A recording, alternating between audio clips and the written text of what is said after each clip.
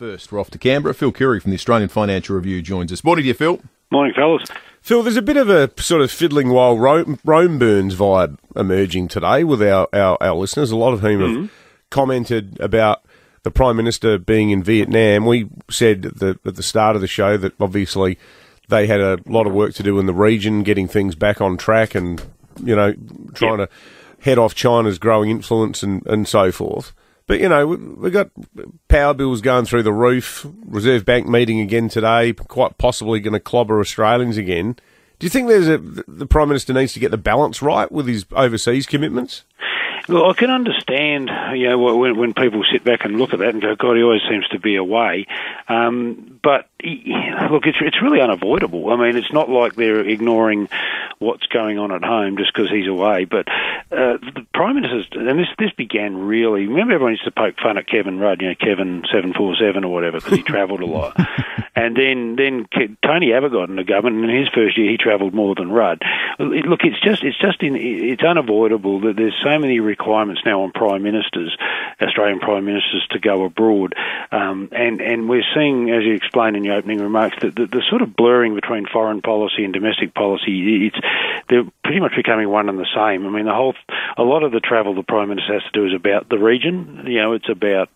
He went to the G7 in Japan last week. We're not a member of the G7, but we now get invited to it because it's sort of ropes us in with other Pacific nations. It's always about China. So, sort of long and short of it is, if we've got to keep the region stable, we've got to keep China at bay, and then that affects us domestically. It affects us with trade. It affects us with security and things like this. So, it's sort of just part of it now. It's part of being Prime Minister. I remember, in the old days going back when you were here, Dave, when John Howard was Prime Minister, foreign policy and domestic policy were really two separate things, and now they're hard to separate. So a lot of the stuff they're doing, because it was always Downer back when you and I were working together. It was always Alexander Downer jetting off. Yeah, and John Howard went away for this and that. But since those days, there's these new forums like.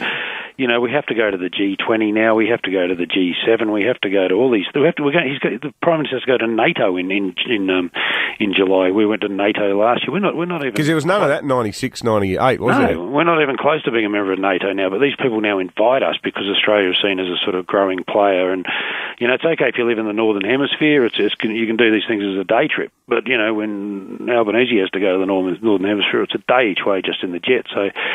You might as well do something else while you're there. So I can understand it does look like he's travelling a lot, and he is. but you notice the opposition doesn't complain about it because they would be doing it too if they were in government. Phil, Reserve Bank determination today. I want to get a prediction from you, but also your sense. Yeah, that's right, because you'd never miss on these. Also, the political fallout if it does go up again. Now, the Reserve Bank have been at pains to say, hey.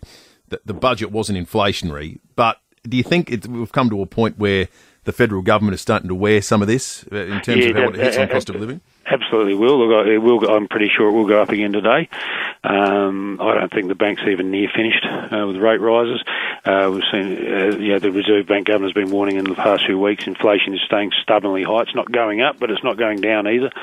This bloke, Phil Lowe, has got nothing to lose. He's out the door in September, probably. So, I think he'll do it. It needs to be done. Didn't Jim Chalmers even talk to each other anymore? I reckon if Jim Chalmers rang him up, he'd go, well, who asked you, bumface? Give him the, He might not use that term. Well, no, probably not.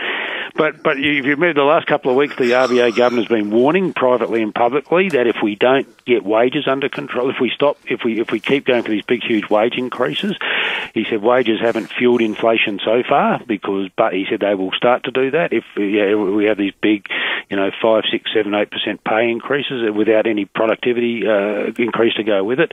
So I suspect they got a bit of a fright from that minimum wage decision last week. So that may factor into today's decision. But politically, it was interesting when the Dr. Lowe said last week he backed the government and Treasury, said that budget wasn't inflationary and the government couldn't was out there quick as you could, to say, look, our budget's not to blame. They're very conscious now that they're going to start getting blamed for all this stuff. I think that that honeymoon period they had for the first year when voters weren't blaming them for the cost of living, that has come to an end. It is ending.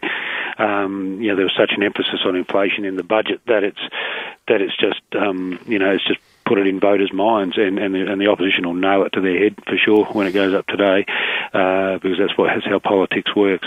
Hey, Phil, one other quick prediction, given you've been seeing the ball like a watermelon with your interest rate calls. Is the Voice going to get up? Oh, geez, I reckon it's hard. I think the popular vote will get up. I reckon you'll probably get over 50% on the national vote, but getting the majority of the states will be tougher. Look, it's too early to say, Dave, but the Prime Minister, talk about being overseas, I think he's going to have to stay home. Once this legislation's through the Senate, to set up the referendum in the next couple of weeks, I think the best thing to do is set a date. So this thing's got a sharp end to it. It's got a point. And even though he wants to pretend it's a national thing, ground up, he has to drive this. If he wants a yes vote, he's going to have to use his capital, get this across the line, because I don't think it will without him. And just take that risk. If it goes down, he loses paint. But if it was today, I don't think it would get up. No, but I don't think it's lost. Okay. Great stuff as always, mate. Phil Coorey, the National Political Editor for the Australian Financial Review. David Penberthy and Will Goodings, 6 to 9, 5AA Breakfast.